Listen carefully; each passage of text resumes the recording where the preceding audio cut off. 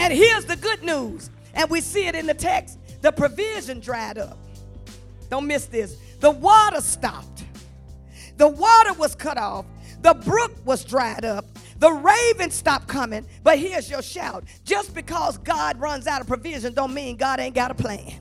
Can you just preach to somebody and say, I may have run out, but God still has a plan? Come on, tell somebody I'm through. Tell somebody God still has a plan. Thank you for tuning in to today's podcast. Come and join us in the sanctuary as we listen in on a dynamic word from our senior pastor, Dr. Gina M. Stewart. I want to talk today from the subject, when the brook dries up. One of the features of a high school and college curriculum is that there are core courses and electives. Somebody shout core courses. Core courses are a set of courses that are considered basic and essential for future classwork and graduation. They provide a broad foundation for one's education.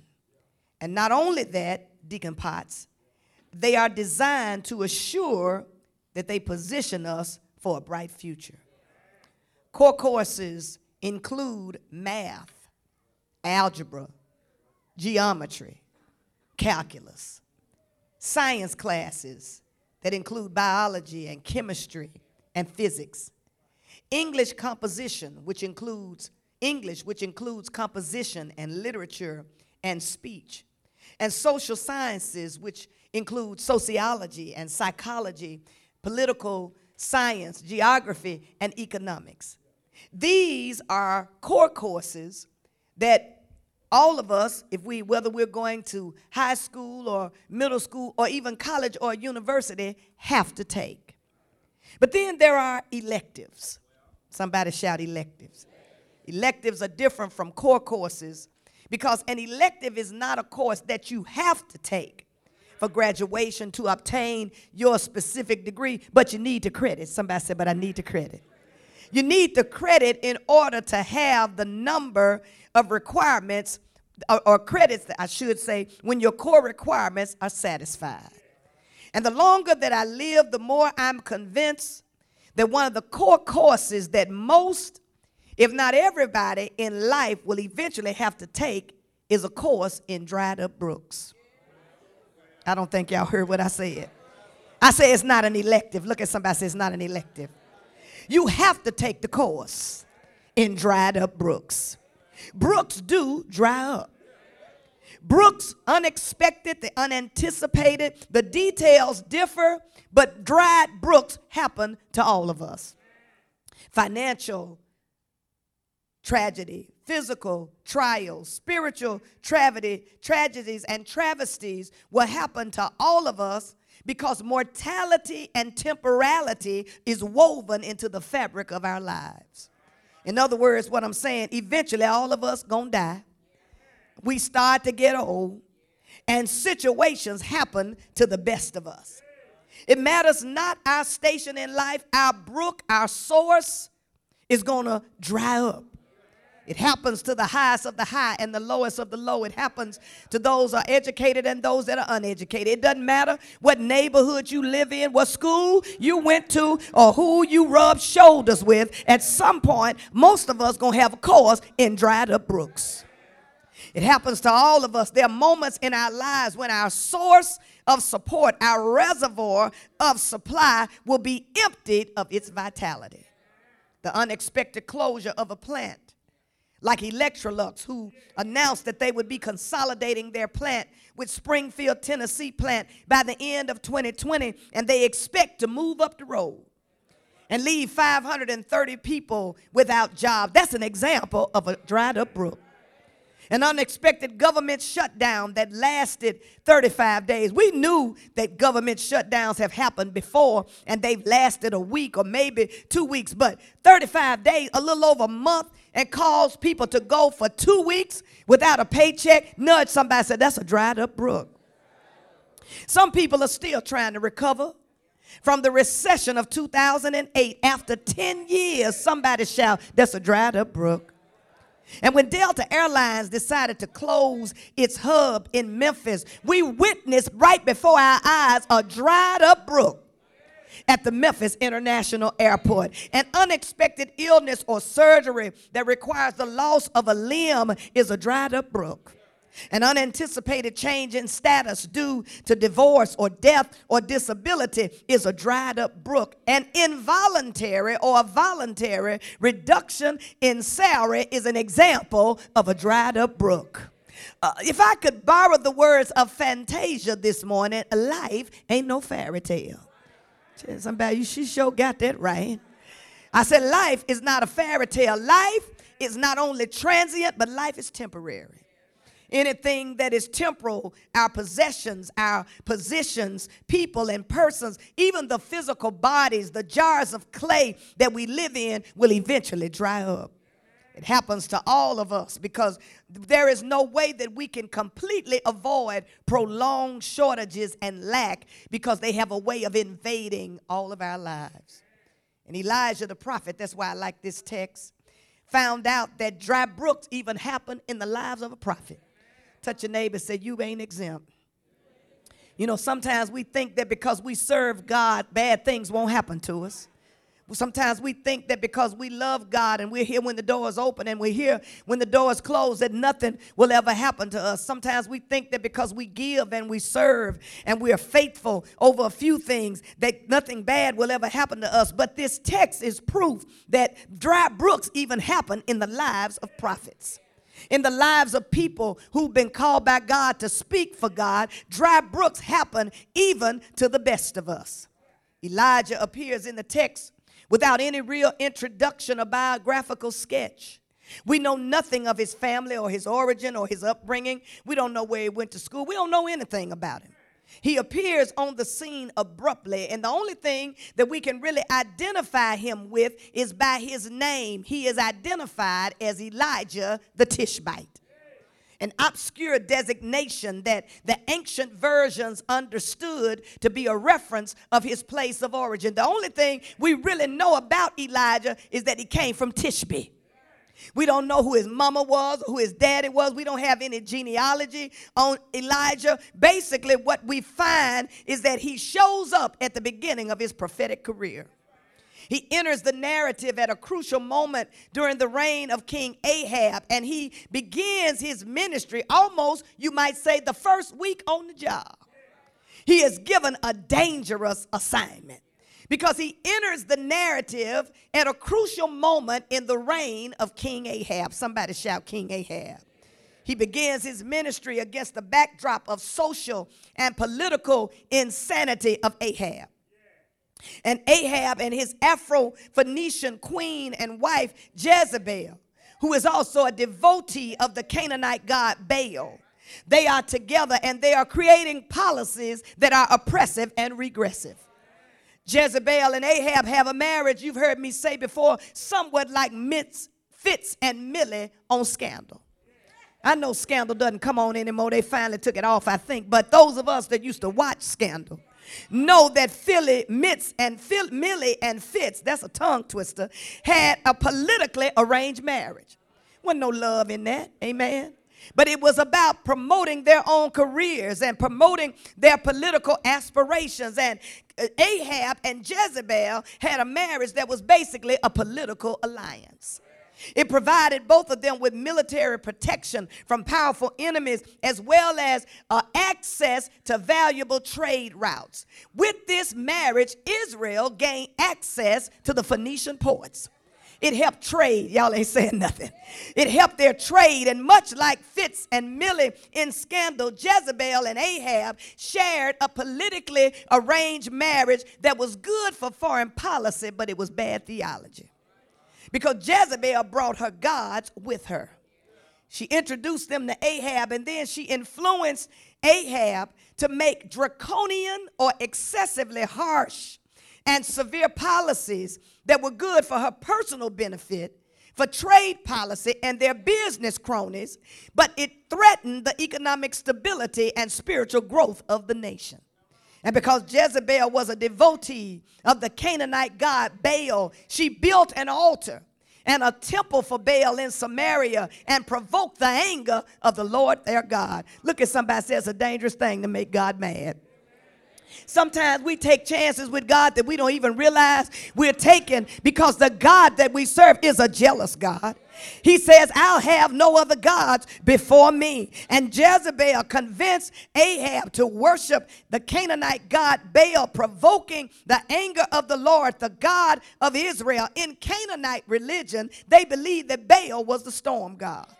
They believed that Baal was the one that provided the rain, and thus Baal, in their thinking, was the source of life on earth. And whenever there was drought, somebody shout drought. I'm trying to paint the picture. It was presumed that death had been victorious and Baal was dead. And so when there's rain, it's presumed that Baal is alive and that death has been defeated. It is against this backdrop of understanding about the difference between Baal and the God of Israel that we see the self-centeredness and the self-aggrandizement of Ahab and Jezebel on display. And it is against this backdrop that Elijah is introduced to us as the prophetic instrument to address the destructive tendencies and the political climate. In other words, what I'm saying is, on the first week of his job, he couldn't even get his badge good, couldn't even get his prophetic credentials good before God sends him to talk to a fool. You know, every now and then, you know you got to talk to a fool every now and then, but you don't want to have to do it the first week on the job. The first week on the job, before he really gets oriented real good, he has to go and make a prophetic announcement to Ahab. And he makes an oath in the name of the Lord, and he says, as the Lord your God lives, as the Lord God of Israel lives, for the issue at hand is that the Lord, not Baal, is the source of life. And Elijah, as the servant of the Lord, dares to declare without any fear of contradiction, because he knows who's the source of life, that there will be neither dew nor rain except by my word. Elijah is challenging the powerlessness of Baal, or the power of Baal, because what he's really trying to say to them is, okay, y'all think Baal is the one that's bringing rain? I'm going to show you how powerless he really is. The heavens getting ready to be shut up, and there shall be no dew nor rain until or except by my word.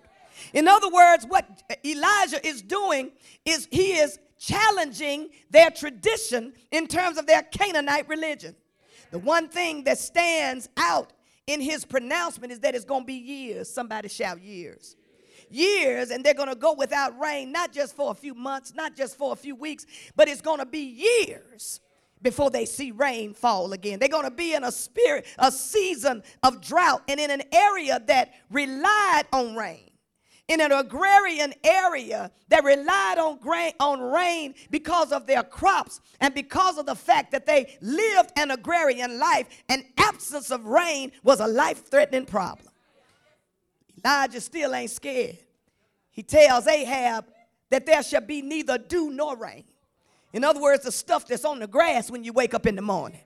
You ain't going to even see that. Ain't going to be no rain and no dew until the day that I send the word. The narrator does not tell us the reaction of King Ahab, but it's obvious that Elijah is in a life-threatening situation. Because after he makes this pronouncement, God immediately tells Elijah to go to the brook Kerith.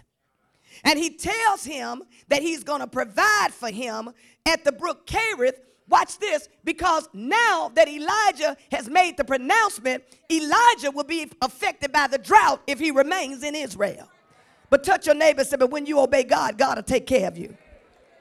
One of the things that I've learned about God is that it matters not how crazy the directive is. When you obey God and do what God tells you to do, God will take care of you, and he'll take care of you in a drought and in a famine.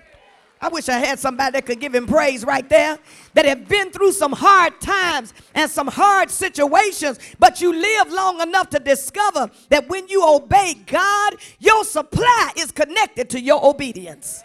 Oh, I can't get no help. Can you just say that to somebody and tell them, I don't care how bad it looks, your supply is connected to your obedience. Don't let folk fool you and think that you can do whatever you want to do, or think that obeying God does not pay off. I stand here as a witness that your supply is directly linked to your obedience to Almighty God. Somebody in here ought to give God some praise, because you found out that when you obey God, God will take care of you. There ought to be some witnesses in here that know that you didn't make it without that job because don't get me started. You didn't make it because you were so smart, so sly, or so slick, but you decided. Shake somebody's hand and say, I made a decision. I made a decision to obey God, and God took care of me. He spared me. He made a way. My bill still got paid. I ain't missed nothing. God help me preach. Because I tell you, when you obey God, God will take care of you. He goes by the brook Cherith. And because Elijah is one of Israel's most wanted men, because Ahab is now ticked off, because he recognizes that Elijah is not a false prophet, but that what he has said has actually come to pass. Ain't no water in the land. The brook there's no food, and he's looking for Elijah, but God conceals him. How many of you know God will hide you until the storm is past? How many know that if you got a purpose on your life and destiny on your life, the enemy can't take you out until you finish your assignment? Can I look at somebody and say, can I shout now? Do I have to wait? I wish I had somebody that could just give him some glory and give him some praise, that the enemy can't do nothing to you until you finish your assignment. It doesn't mean that the weapon won't be formed, but somebody ought to give God some praise that the weapon sure won't prosper. Oh, you ought to think about every coworker. You ought to think about every ditch, every trap, every lie that folk done told on you. You ought to clap your hands and give God praise and high five somebody and tell them they tried it, but it didn't work. God almighty, I feel my help already. God took him and hid him by the brook Cherith. Even though Ahab was looking for him, God protected him and he provided. Can you just nudge somebody and say, God will protect you and provide? Y'all don't know when to shout. I say, he'll protect you and he'll provide. I'm going to try that one more time. I say, he'll protect you and he'll provide. I'm going to try that one more time. He'll protect you and he will provide. It's one thing for God to protect you, but it's another thing for God to provide while he is protecting you. It is worth noting that Elijah experienced the provision of God because he did what God told him to do. If he hadn't done what God told him to do, he would have starved like everybody else. But verse 4 tells us that the Lord told Elijah, I've commanded the ravens. Somebody shout, a dirty bird, a scavenger, a bird of prey. Look at somebody and say, you don't know how God's going to bless you. That's why you can't underestimate what God's going to do. You can never underestimate the manner in which God is going to bless you. God's ways are not our ways, and God's thoughts are not our thoughts. God promised to supply his needs, and the unclean bird, the prey, miraculously fed Elijah. He was fed well. He didn't just eat once a week. He fed him every day. He brought him bread in the morning, and food in the morning, fed extra in on a dirty bird. Y'all ain't saying nothing. Come on, I'm coming to tell you. That's why I always tell you that you don't just live by income, you live by increase. And I wish somebody could get this, because somebody keeps thinking that the only source of your supply is just your paycheck. And I'm glad for a paycheck. But I got some folk in here that have found out when the check don't come. God help me. When they don't pay you, when they hold your money, when money is funny and change is strange, you don't just live by income, you live by increase. Do I have anybody in here that can give God an increased praise? The unclean bird brought the food in the morning and food in the evening, twice a day. Elijah didn't miss a meal, and the narrator makes it a point to tell us that the feeding is done at the command of the Lord. But then something happened. Verse 7 says the brook dried up. It says after a while. Somebody say after a while. After a while, sometime later, the brook dried up. Time is filled with swift transition. And life is full of surprises. Some of us that came to worship know that we met some surprises this week. Some of us have lived long enough to say that we've had to make some mid-course corrections. We had a blueprint and a version and a vision of our life all planned out. We had timelines and deadlines and action plans. We knew what we wanted, how many children we wanted to have. We knew what we were going to name our children. We knew what school we wanted to go to, what college. Y'all ain't saying nothing. We said we were going to attend. We even knew what sorority and fraternity we wanted to join. We knew what kind of clothes we wanted to wear and the house that we wanted to live in and the kind of car that we wanted to drive. We envisioned a life of stability and well-being, love from our family and friends. We started out and everything was going according to schedule. We had the world in the jug, as Reverend Curry used to say, and the stopper in our hand. We could see the light at the end of the tunnel. We were making progress, and then something happened. Somebody shout, something happened. Somebody knows that one day you can get a pink slip and you don't have any notice. Somebody shout, something happened. One day there's an unexpected diagnosis for yourself or your friend. Somebody shout, something happened. One day you go to work and they call you into a meeting. You getting ready to drink your coffee and shoot the breeze and talk trash with your coworker. And they call you into a meeting and tell you that your job is being eliminated. Somebody shout, something happened.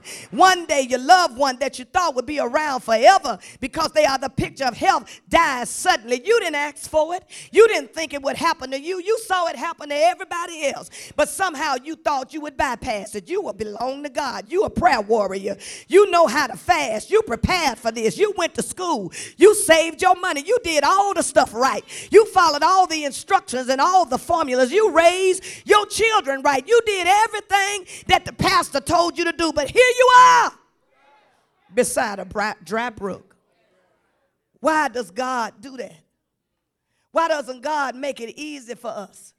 Why doesn't God allow us to bypass dry brooks?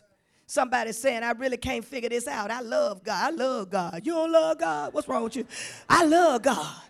And I'm sitting here at a dry brook. I've been faithful to God. Come on, you can go and get it out your system. This is where you can come and tell the truth. You ain't got to put on no show in here. We can all tell the truth. I've been faithful over a few things. My name is written in the Lamb Book of Life. I love the Lord. He heard my cry and pitied every one of my groans. I know I am a child of God. I know that I've been born again. And I know folk that don't go to church, who don't pay attention, who do everything they want to do. And God still seems like God blesses them. And here I am giving God the best I got. And I can't seem to make ends meet. I know folk that don't even think about getting up on Sunday morning or on a Saturday night to go to church. And here I am here when the doors open and when they close. And here I am sitting by a dry brook. I've been good and I've been kind. And yet I'm sitting here at a dry brook. I've tried to help and love my neighbor as myself. But here I am at a dry brook. I've given my tithe and my offering. And I've given my sacrificial gift. And I'm sitting here at a dry brook. I've been good. I've tried to be obedient. I've tried to obey God. I've tried to do what God tells me to do. I've tried to live a life, y'all ain't saying nothing, of congruency. And yet God sends a dry brook. Because things happen. Look at somebody that stuff happens. It can change in an instant. It can change in a second. While you sitting here in worship, stuff can shift. The bottom can fall out. Things can happen, and we find ourselves in places that we never intended to be in. What do you do when the brook dries up? What do you do when you find yourself facing the unexpected? Well, I want to suggest that there are three things that I believe that sometimes we do, although these are not inclusive or these are not comprehensive. But I believe that if we tell the truth, some of us have done at least one of these things. Sometimes we plot. Somebody say plot. I don't mean in the sense of being secretive, but what I mean is we try to figure out a strategy. Because when we find ourselves facing the unexpected, we're trying to figure out how we're going to get out of this. Has anybody ever been in a situation where you found yourself beside a dry brook and it looked like wasn't no water coming for no time soon, and you had to figure out what you were going to do next? I'm talking about a strategy. Somebody shout a strategy. When you wake up one morning and somebody tells you they don't want to be married to you anymore, they love somebody else, and no matter what you say and how much you beg and how much you plead and try to get them to stay with you, they decide they want to go on and be with somebody else. Somebody shout strategy. You got to figure out how to try to make it off one income when you've been used to making it off of two. Or perhaps you've been through a downsizing and now you were already trying to make your ends meet, but now they have gone through and snatched some more of your money and you got to try to do more with less. Somebody shout strategy. There's nothing wrong with strategy. When we find ourselves beside a dry brook, we try to figure out what we need to do next in the face of the anticipated, because we weren't expecting our lives to turn out like this. Sometimes we pout. Somebody shout, yeah, she right. We have a full-fledged temper tantrum. Come on, go and tell the truth. I mean, we have a fair temper tantrum.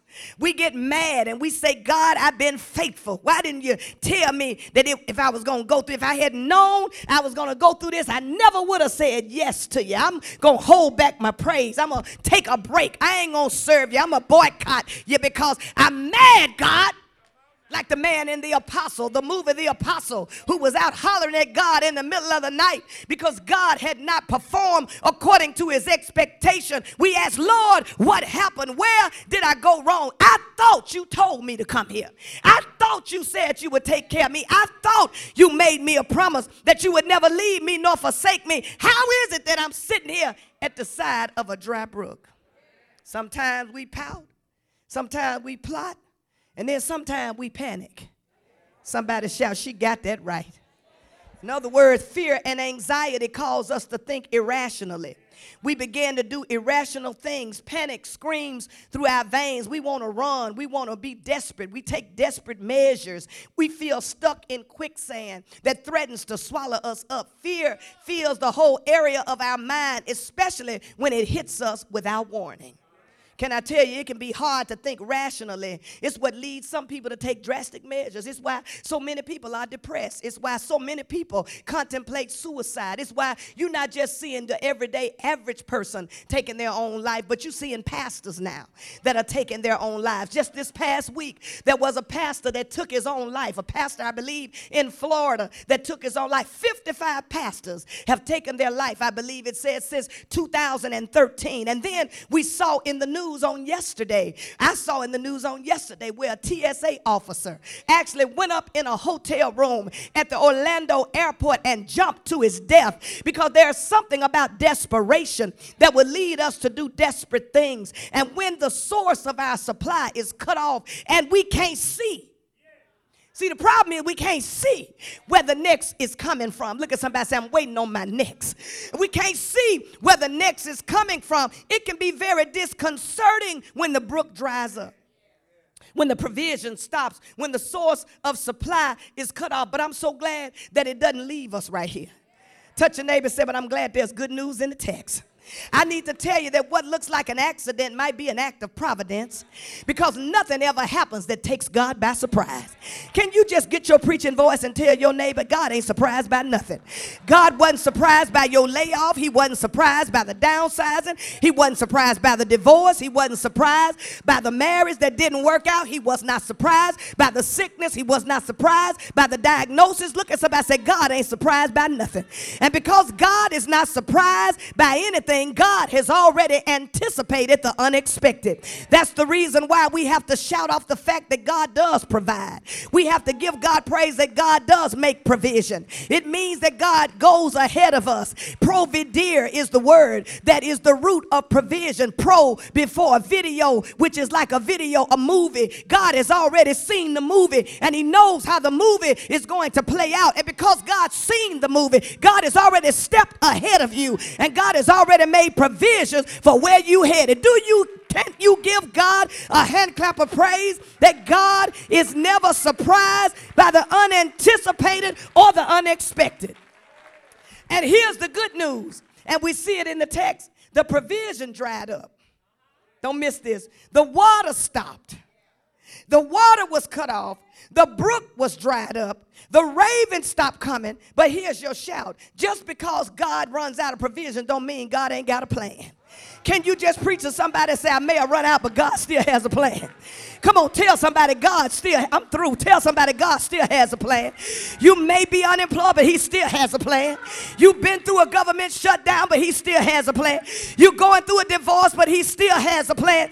You've been abandoned by friends, but he still has a plan. Just preach to your neighbor and tell them God still has a plan.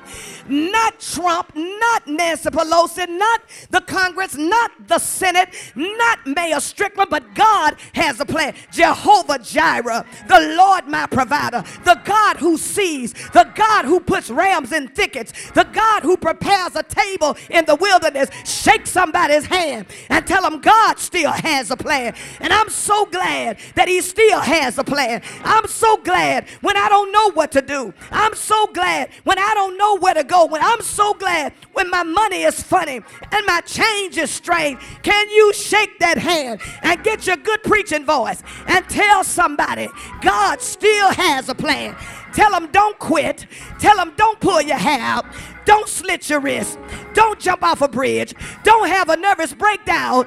God still has a plan, and he's working in your behalf. Do I have anybody in here that can get excited that the God that we serve still works behind the scenes? The Lord moves in mysterious ways, his wonders to perform. Grab that hand and tell your neighbor, his ways are not our ways. His thoughts are not our thoughts. I still believe that the Bible is true, that in everything God still works for the good of them that love God. Wring that hand. Shake that hand. Rock that hand. Tell him he's working for my good. What then shall we say to these things? If God be for us, who can be against us? I'm looking for some witnesses now that have tried him and you found out that he will take care of you. I know the Lord will make a way. Yes, he will. Grab that hand. Preach to your neighbor. Tell him he made a way out of no way. Paid my bills. Healed my body. Saved my children. Saved my household. Shout yeah. Yes. Yeah. Pick me up. Turn me around. Place my feet on solid ground. Can't nobody do me like Jesus. Can't nobody do me like the Lord. Shout yeah. Yes. Yeah. Yeah. Let the redeemed of the Lord say so. Do I have anybody that's seen him do it? Find 3 people. Say, I seen him do it. He made a way. I've seen him do it. He's opened some doors. I've seen him do it. He made my enemies my footstool. Shout yeah. Yeah. Yeah. Yeah. Yeah. Hey. Look at somebody and say, when the brook dries up, tell them don't panic, don't pout, and don't plot. God will take care of you. I'm just looking for some folk that got the proof. Look at somebody. Say, I got the proof that God will take care of you. He'll make a way out of no way. Don't you hear him saying, for I know the plans that I think towards you. Grab somebody's hand and say, God still got plans for my future. God still has plans to prosper me, not to harm me. Plans for my welfare, plans for my good. Shout yeah, yeah, yeah, yeah. Is that all you got? Is that all you got? Is that all you got? Open your mouth. Give him praise. like it's already done. Don't wait till the battle is over. Go ahead and shout now. Shout it. Yeah. Yeah. Yeah. Yes. Yeah.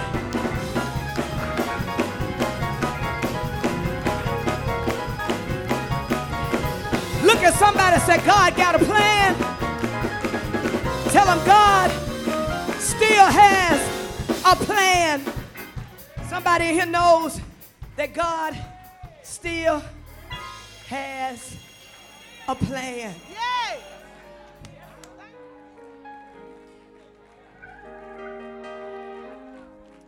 Many are the plans, the Bible says, in a man or a woman's heart.